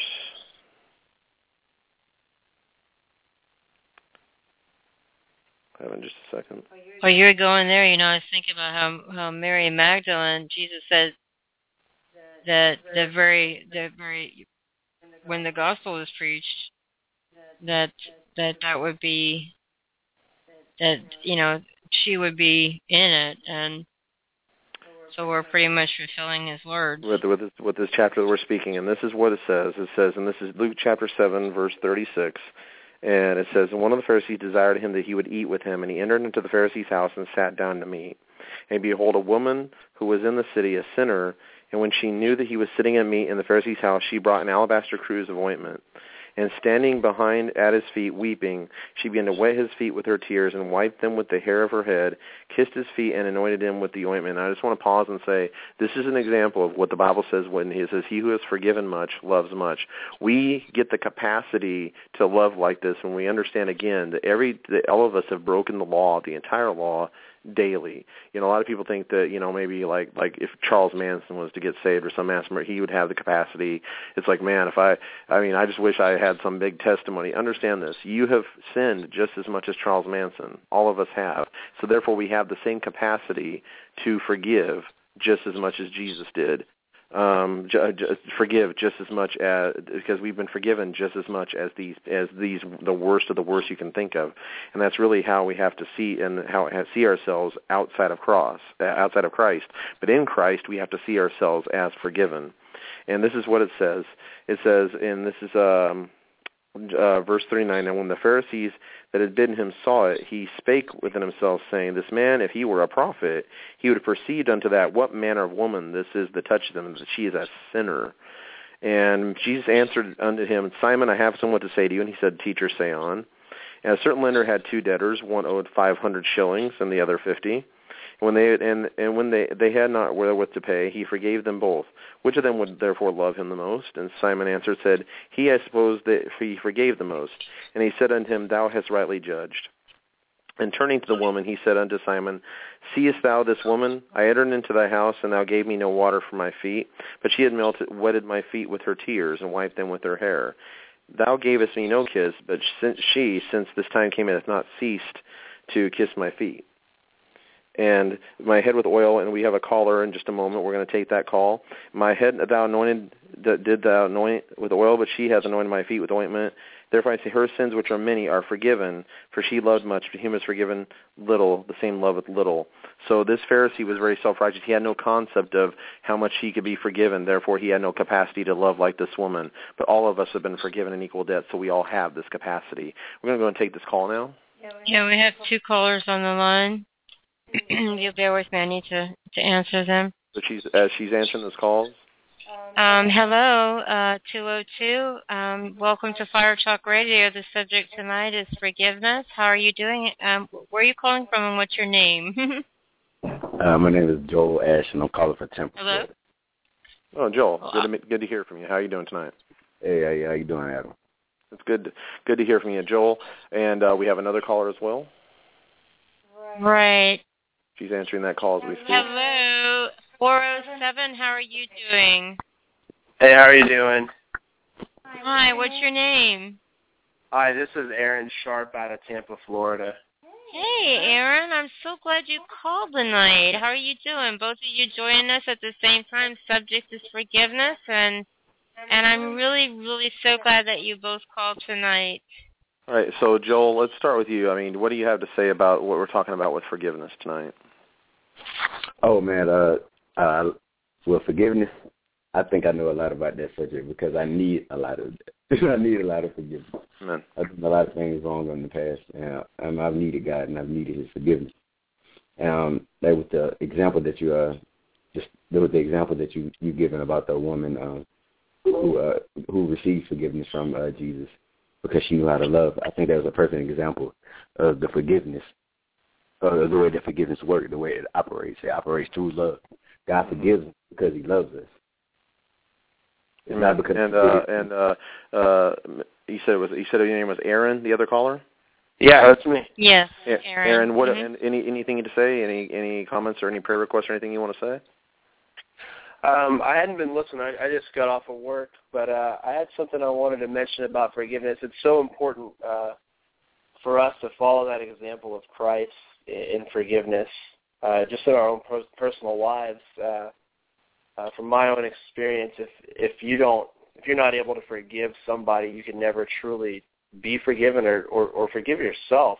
Mm-hmm. You know, that's just a poison that you can drink, and it could really just destroy your life. And I realized that in my own life, and I thank Jesus that He was able to walk me through some really tough situations in my life by showing me how to forgive and how He's able to forgive me because of that. Amen. If everyone has their Bibles, I'm going to go to a verse that really epitomizes the attitude that we have to walk in order to, because the Bible, there's very few things that can stop the forgiveness, the flow of the forgiveness of God in our lives. But forgiveness is definitely one of those things. If you die while walking in unforgiveness, refusing to forgive somebody, the Bible is very clear that you'll spend eternity in this place called hell. There's a story about a man who was, and people can believe this happened or not, but just take the point of the story. A man who was raised from the dead under a man named Reinhard Bonnke's ministry. And this man, when he died, he actually went to hell. He actually saw hell, and the Lord spoke to him. His wife prayed him back. The Bible, she quoted Hebrews 11, where it says that that people had their dead raised back to life. So she stood on that, and he was brought back from the dead. But the Lord spoke to him that if his wife had not prayed him back, that if he would have remained in hell because of the unforgiveness that he had towards her, because they had an argument before he died. And there's another story about a man who he was ignoring the call of God on his life, and he passed away. He got in an accident or something, and he passed away, and he stood before Christ and pleaded with Christ not to send him away, but to give him another chance. And Christ relented and said, okay, but first I want to show you something, and this is a real guy.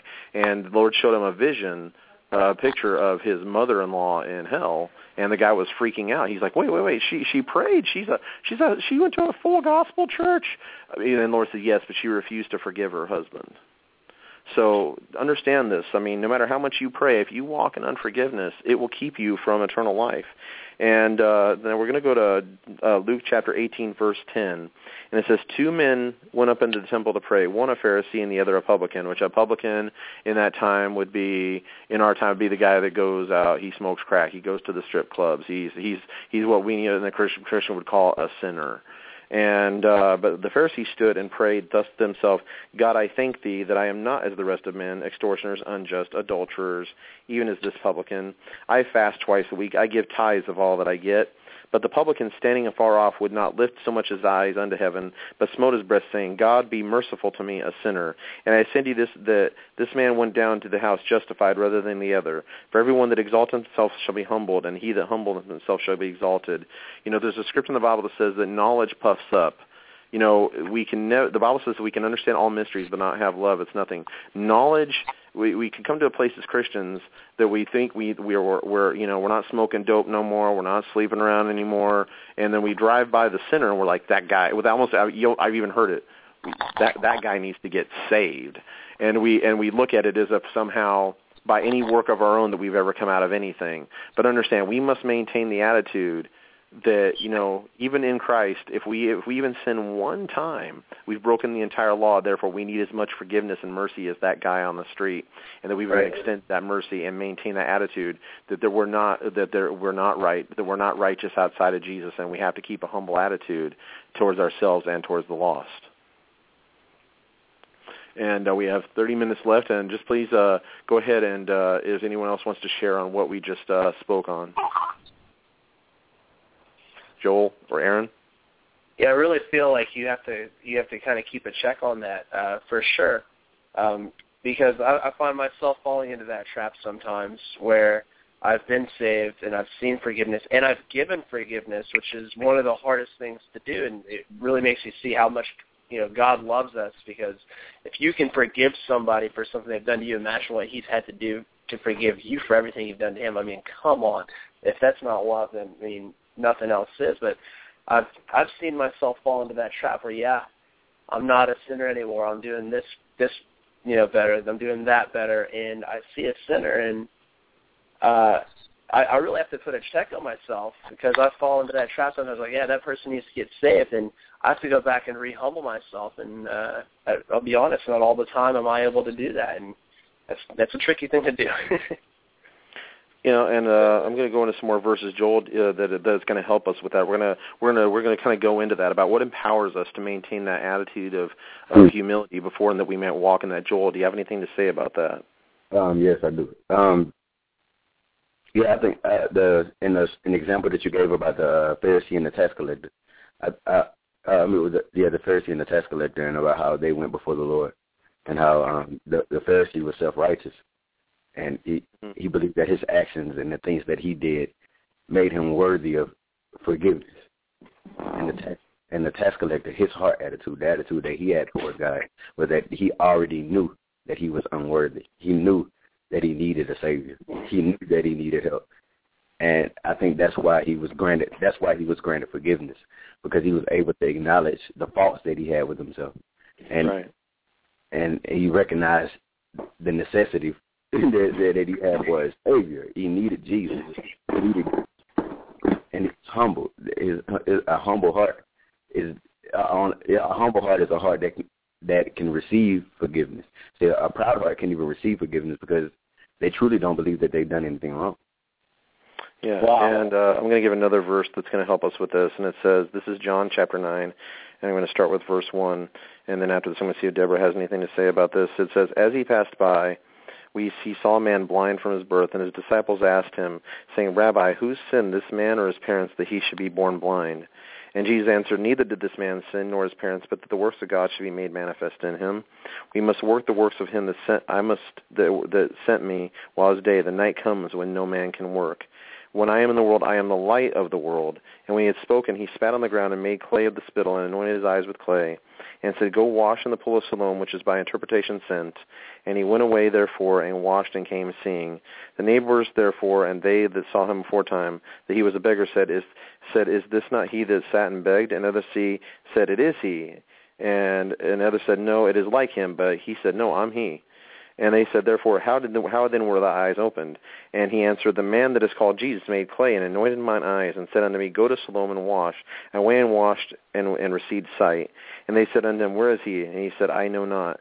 And this goes on, and so the Pharisees, they finally get a hold of this guy, and the Pharisees asked him how he received his sight, and it goes on, and they tell him that, he's not from God. And but then they asked the blind man, and he says, well, how did he open your eyes? And the Jews didn't believe concerning him that he had been blind and that he had received his sight until they called the parents. And the parents said, well, why don't you ask him? Because the parents were afraid. This goes on, and these things, and he says, they called him a second time and said, give glory to God. We know this man's a sinner. And he said, wherever he's a sinner, I know not. But one thing that I was blind and now I see. A lot of times if we get blinded by religion and tradition, I hate to say it, but a sinner in the world can have more sight than we can. The greatest blindness we can have is self-righteousness and tradition over even sin. And they said unto him, what did they say? How did he open your eyes? And he said, I told you again, and you don't you hear? Do you also want to become his disciples? And they said, they were a disciple, but we are the disciples of Moses. We know that God's spoken to Moses, but we don't know whence he is. And what's amazing about them saying that is that Jesus told the Pharisees elsewhere in Scripture, he says, if you really believe the words of Moses, you would believe in me because Moses wrote about me. So tradition blinded these people so bad that they actually believe the Scriptures. They think they believe the Scriptures, but they don't. And that's a very dangerous place to be. If we don't stay humble before God, it actually, and we walk in unforgiveness, actually blocks our ability to even see and receive revelation from God, to really see our own condition and receive from the Word of God anymore. And these verses go on. And Jesus heard that they had cast him out. Finding him, he says, dost thou not believe in the Son of God? He says, who is he, Lord, that I might believe on him? And Jesus said, you've spoken, and thou hast both seen him, and he is that speaks with you. He said, Lord, I believe, and he worshipped him. And Jesus said this, it all comes to this. He said, for judgment I came into this world, that they that see not may see, and those that see may become blind. And then the Pharisees who were with him said these things and said, are we blind also? And Jesus said, and I want everyone to focus on this verse, if you were blind, you would have no sin, but now you say you see, therefore your sin remains. Jesus told the church in Laodicea, you don't realize that you're poor, blind, wretched, and naked. They'd allowed their material prosperity and their religious knowledge to blind them to their true condition. And Jesus, even though they thought they could see, they were blind. And in the same way, if we ever get to the point where we think we have it together, where we think we're better than other people, we think we can really see, then at that point we become blind. And at that point, the person the sinner in the bar actually has the ability to have more eyesight than us. The greatest deception can come after Christ, not before Christ, when we are really actually start realizing that we're something. Deborah? Yeah, that's some good stuff. That's powerful scripture. Of course, the whole Bible is powerful. But quickly before I give my thoughts, we have 25 minutes, and I want to give the phone number out again. It's 646-668-2093. That is 646-668-2093. A lot of us, or I should say, Aaron, when you were sharing about how sometimes it's when you look at a person or something, you got to check yourself because, how you were saying. And I know I think like a lot of us that could happen. And I was thinking about how Hitler even is on his deathbed, or Osama bin Laden, or whoever, the worst person you could think of in the entire world. If they accept Jesus in their heart before they died, like 2 seconds before they died, they'd be forgiven. And in all of this, the Bible throughout is about forgiveness. But then, like you said, his own creation crucified him. Jesus' own creation crucified him. And yeah, he said forgive them. Right. Yeah, he said forgive them. And that's just. I mean, that to me is mind-boggling. I think sometimes I have a hard time with, we can have a hard time if somebody takes our parking place or that we don't want them to take, or if they just do whatever, a little thing. But Jesus was without sin, and he said forgive him because, we crucified him. What do you, Aaron or Joel, have to say about any of that? Joel? Yes. How about Aaron? Yeah, just anything you guys have to say, go ahead, and if you have anything to say or want to comment or add to that. Well, when you were talking about how those people whom believe that they don't, whom believe that they have it all together already, they are blinded. And you're talking, and they gave the example of the Pharisees and how they were believing that they said they deemed that man a sinner, and they didn't understand why he was able to receive healing because he was a sinner. And I think they were sitting in a position of where their religion and their tradition, from where they were judging him, they believed that they were more ready to receive the things of God than that guy was. But you did point out that they were blinded, and once they had the law, they had the word, they had the law, they had the light of the word, so they were able to see. Mm-hmm. But because they would not use the light of the word to judge their own lives and illuminate the darkness that was in their own lives, That's why they were so easily ensnared, and that's why they were tripping up. That's why they were missing out, because they were using the word to judge others instead of using it to judge themselves. Wow. That makes a whole lot of sense, and they weren't walking in love the whole time they were doing that. So they were judging others without judging themselves, and it makes you wonder, did they even love other people, or was it just love of themselves and then not wanting to hurt each other or hurt themselves?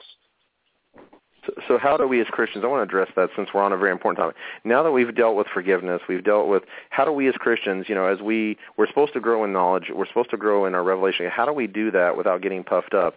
Paul walked in such great revelation, and I would hate to say this if this would ever happen to me, that God had to send a messenger of Satan to keep him humble, and I pray we never have to get to that point. But it was just but how do we maintain that humble attitude? Well, there's a scripture in the Bible that says, in the year that King Uzziah died, Isaiah saw a fresh vision of the Lord and his glory. I'm not going to go there, but King Uzziah, to illustrate, is a king that was made king when he was 16 years old, and it says that, and as a result, like you probably would, he began to seek the Lord diligently because he doesn't know how to be a king. And it says, as long as he sought the Lord prospered him. And the problem is once he got knowledge and learned how to be king, he got puffed up in his knowledge and says, well, I know how to be a king, and quit seeking the Lord. And eventually that was his downfall. And so in the same, Bible says we're kings and priests unto God. So it's like, when we first come to Christ, we're like, man, we don't know nothing. And we read the Bible like our life depends on it, because it does. We seek the Lord diligently. We're in church every time the doors are open. But once we, kind of get our 4 spiritual laws down, our baptism in the Holy Ghost, our principles of prosperity, then it's almost like we become like professional Christians, and don't you know? And it's just like, and I'm guilty of this. So I'm not pointing the finger at anybody, but we have to. But so how do we stay free from that? Well, a scripture that's become a life scripture for me is Hosea 10:12, and it says, and this is a revival scripture. A lot of people don't think it's a revival scripture, but I'm telling you right now, it is a key to revival. And it says, break up your fallow ground, for it is time to seek the Lord until he comes and rains righteousness upon you. What is fallow ground? Fallow ground is ground that used to be soft and productive, that used to be fertile, but now because of unforgiveness, because of sin, because of not seeking the Lord diligently, like King Uzziah, for example, like the church of Laodicea, who became puffed up in their knowledge and their material wealth, it says, and they didn't realize they were blind. It says now, he says, break up your fallow ground, for it is time to seek the Lord until he comes and rains righteousness upon you. It's when we once again say, God, I'm so desperate for you, and we begin to, like we used to do before, we begin to get alone with God again. We begin to seek his face desperately, and that seeking process breaks up the ground of our heart and makes it soft and productive when we humble. The Bible says if we humble ourselves, we'll be exalted. And the Bible says that if we seek him, we'll find him when we search for him with all of our hearts. And that when we do that, and how long do I have to seek him? The answer is until what? Until the rain comes. It's like you don't. I remember once I took 40 days, and I just really went after God, and I thought I was doing something really great.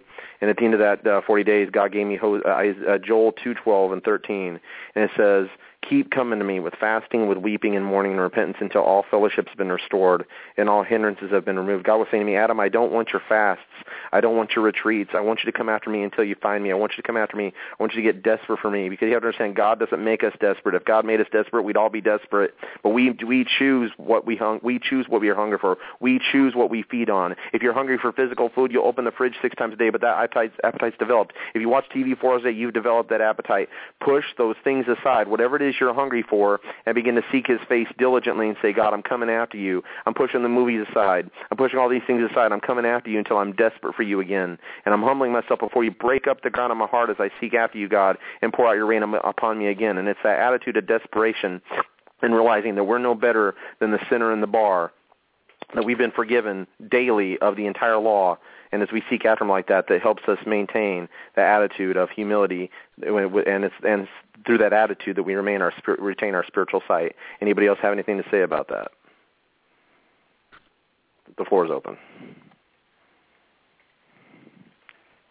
Joel, anything? Yeah. You were talking about how we maintain that position of being humble and having a humble heart. Mm-hmm. And I think just I really believe that the way you maintain humility is just recognizing on a daily basis that you are in need of a Savior and living your life and working out your salvation with fear and trembling, like Paul said. Paul said that he works out he's working out his salvation with fear and trembling. It's a daily thing. It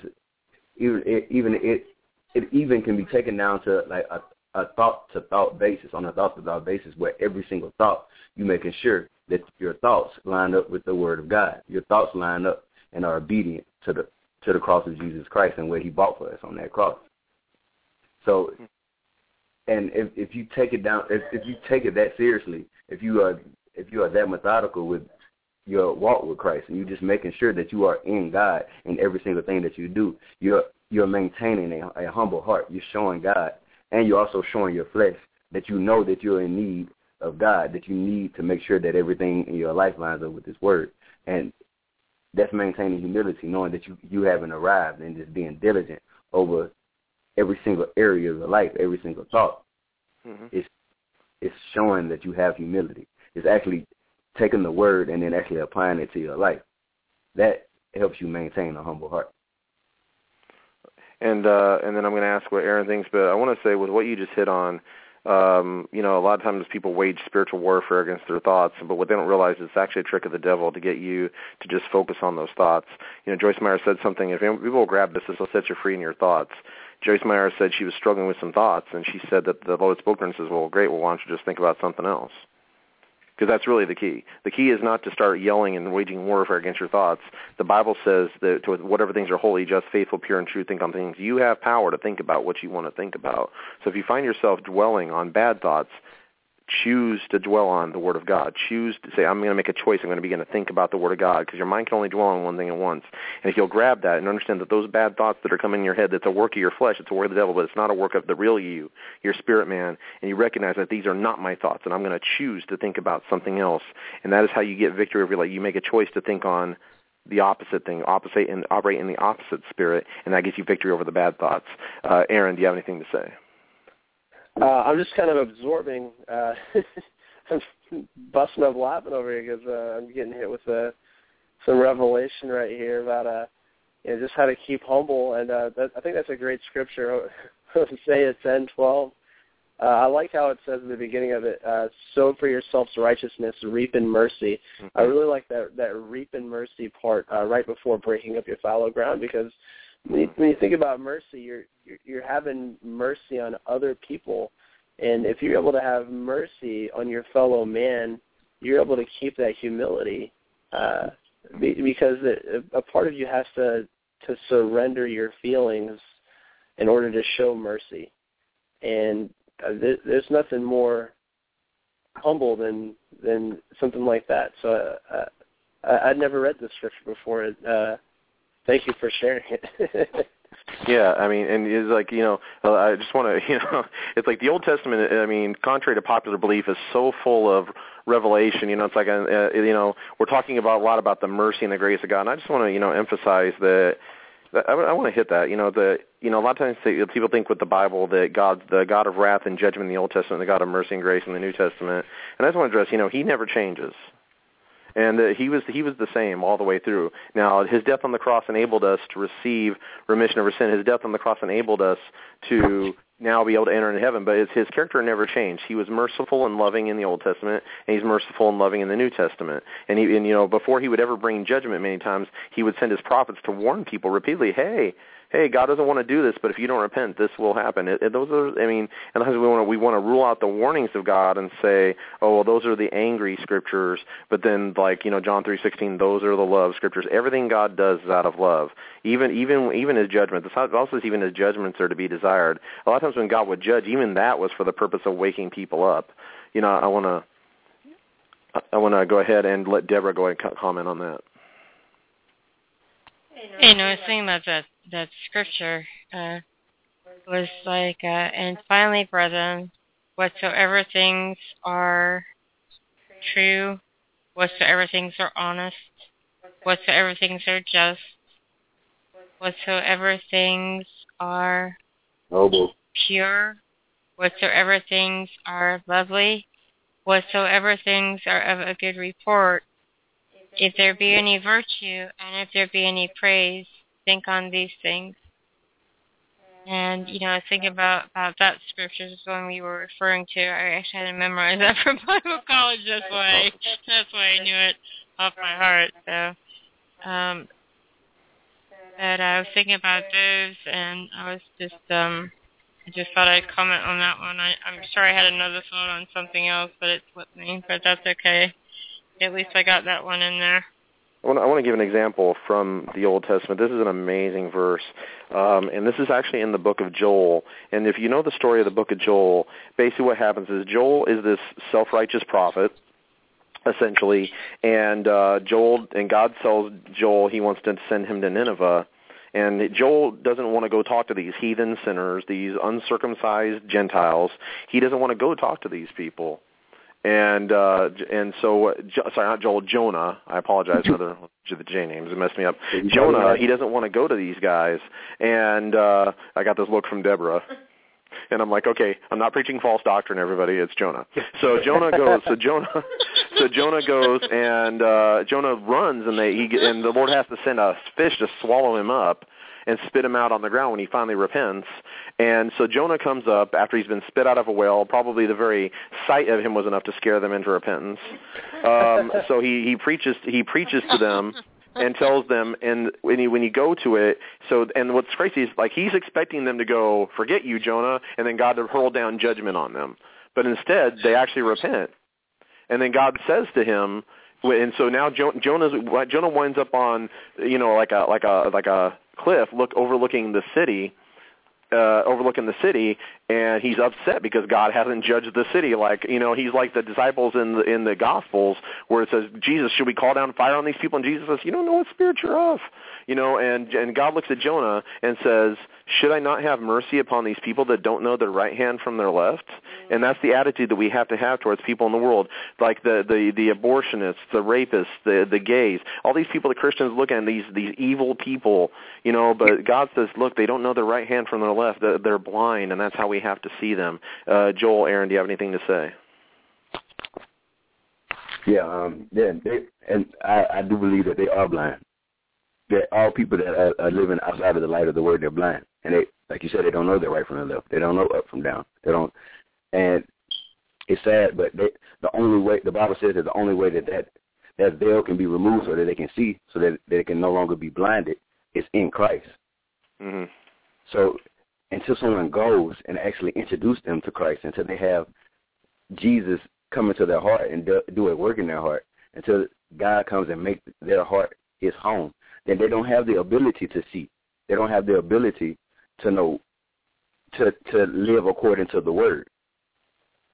So it's the job of Christians to be the light, to go and take the light of the word to them, so that they can see. We're supposed to be ministers of light, going and taking the light of the word to those people, so that they can come out of darkness and live in the light, so that they can no longer be blinded, but they can see.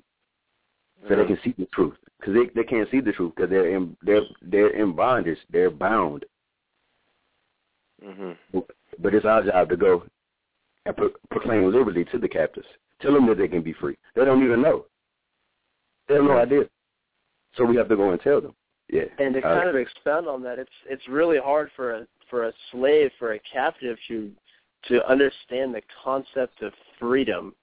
And they'll keep falling back into the same traps. And that's where I feel like it starts to get really hard. And I find myself having to even just tonight, having to put a heart check on myself. You see bondage, you see someone in bondage, and you try to get them out of it. And I really feel like you have to really develop the fruit of patience in your life and be able to have some peace as well, because it's hard not to slip back into your own flesh when you start to see these captives, and you want to have mercy on them, and you want to be humble, and that's the way to show them how to be a Christian. But it's hard to see them slip back into a situation where where the true freedom lies. That's all I really have to say about that. Deborah, do you have something to say? Yes, I was just thinking about how you've mentioned abortion quite a bit. It's just not that we're judging anybody, but abortion has come out quite a lot in this, and I just I want to tell the ladies listening out there, if anybody has had an abortion, it's time to forgive yourself. It's time to forgive and let it go and receive the healing that only Jesus can give you.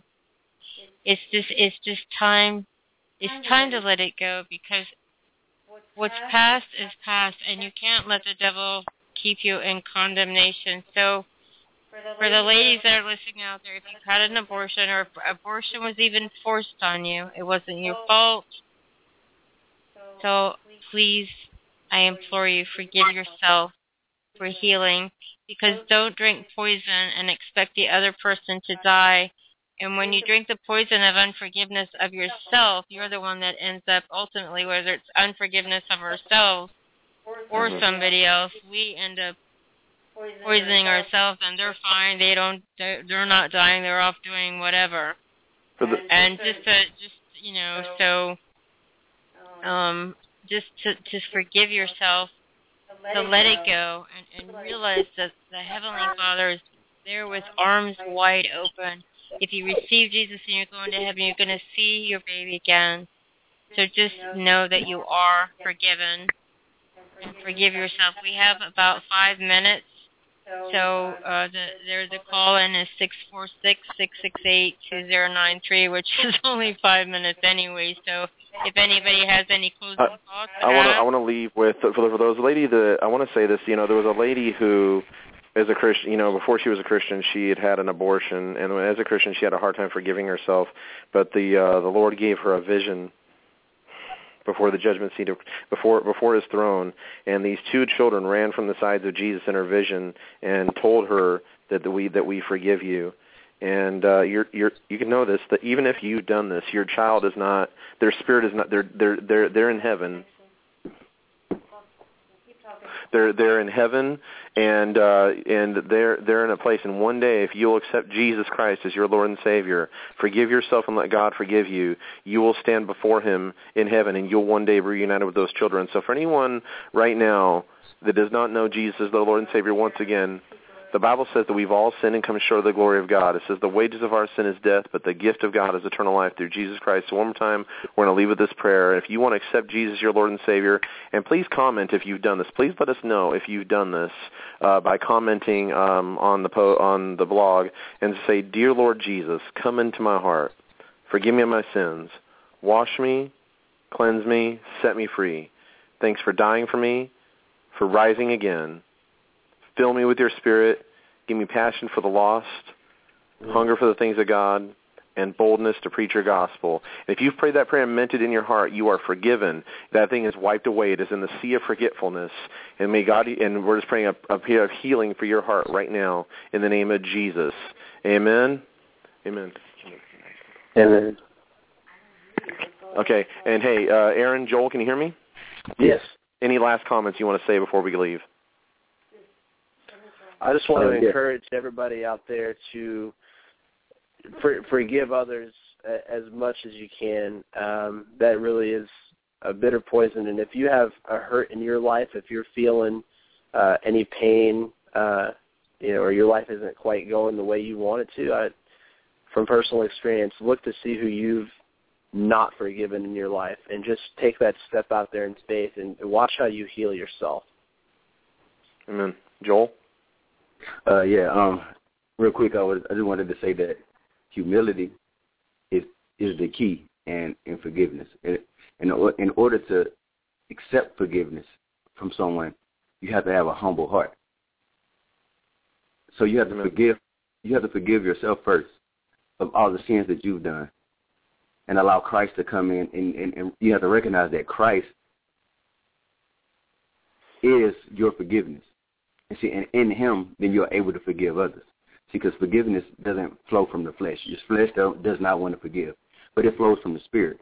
So in the Spirit, in Christ, you'll be able to forgive any and every offense that comes against your way. So just make sure you stay in Christ, and in Christ, then you can walk in forgiveness. And, we talked about humility. I guess we should do a whole show on humility now.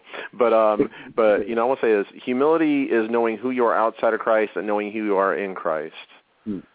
a truly humble person knows those two things.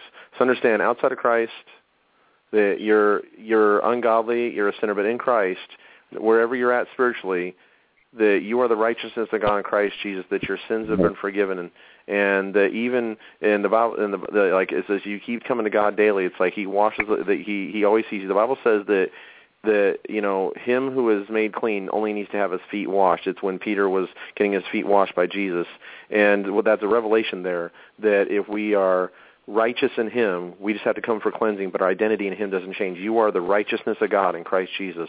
Walk in that revelation. We're going to do a whole show on that, but right now we have to go. But God bless everybody, and Deborah wants to say one last thing, and we're going to go. Yeah, thanks for joining us tonight. I'm really glad that you came, Joel and Aaron, and I think we're still on the air, but thanks for joining us tonight. God bless you. God bless you. Yeah, God bless y'all. God bless you, too. All right. God bless you guys. We'll talk to everyone next week. God bless you, and you have a great night.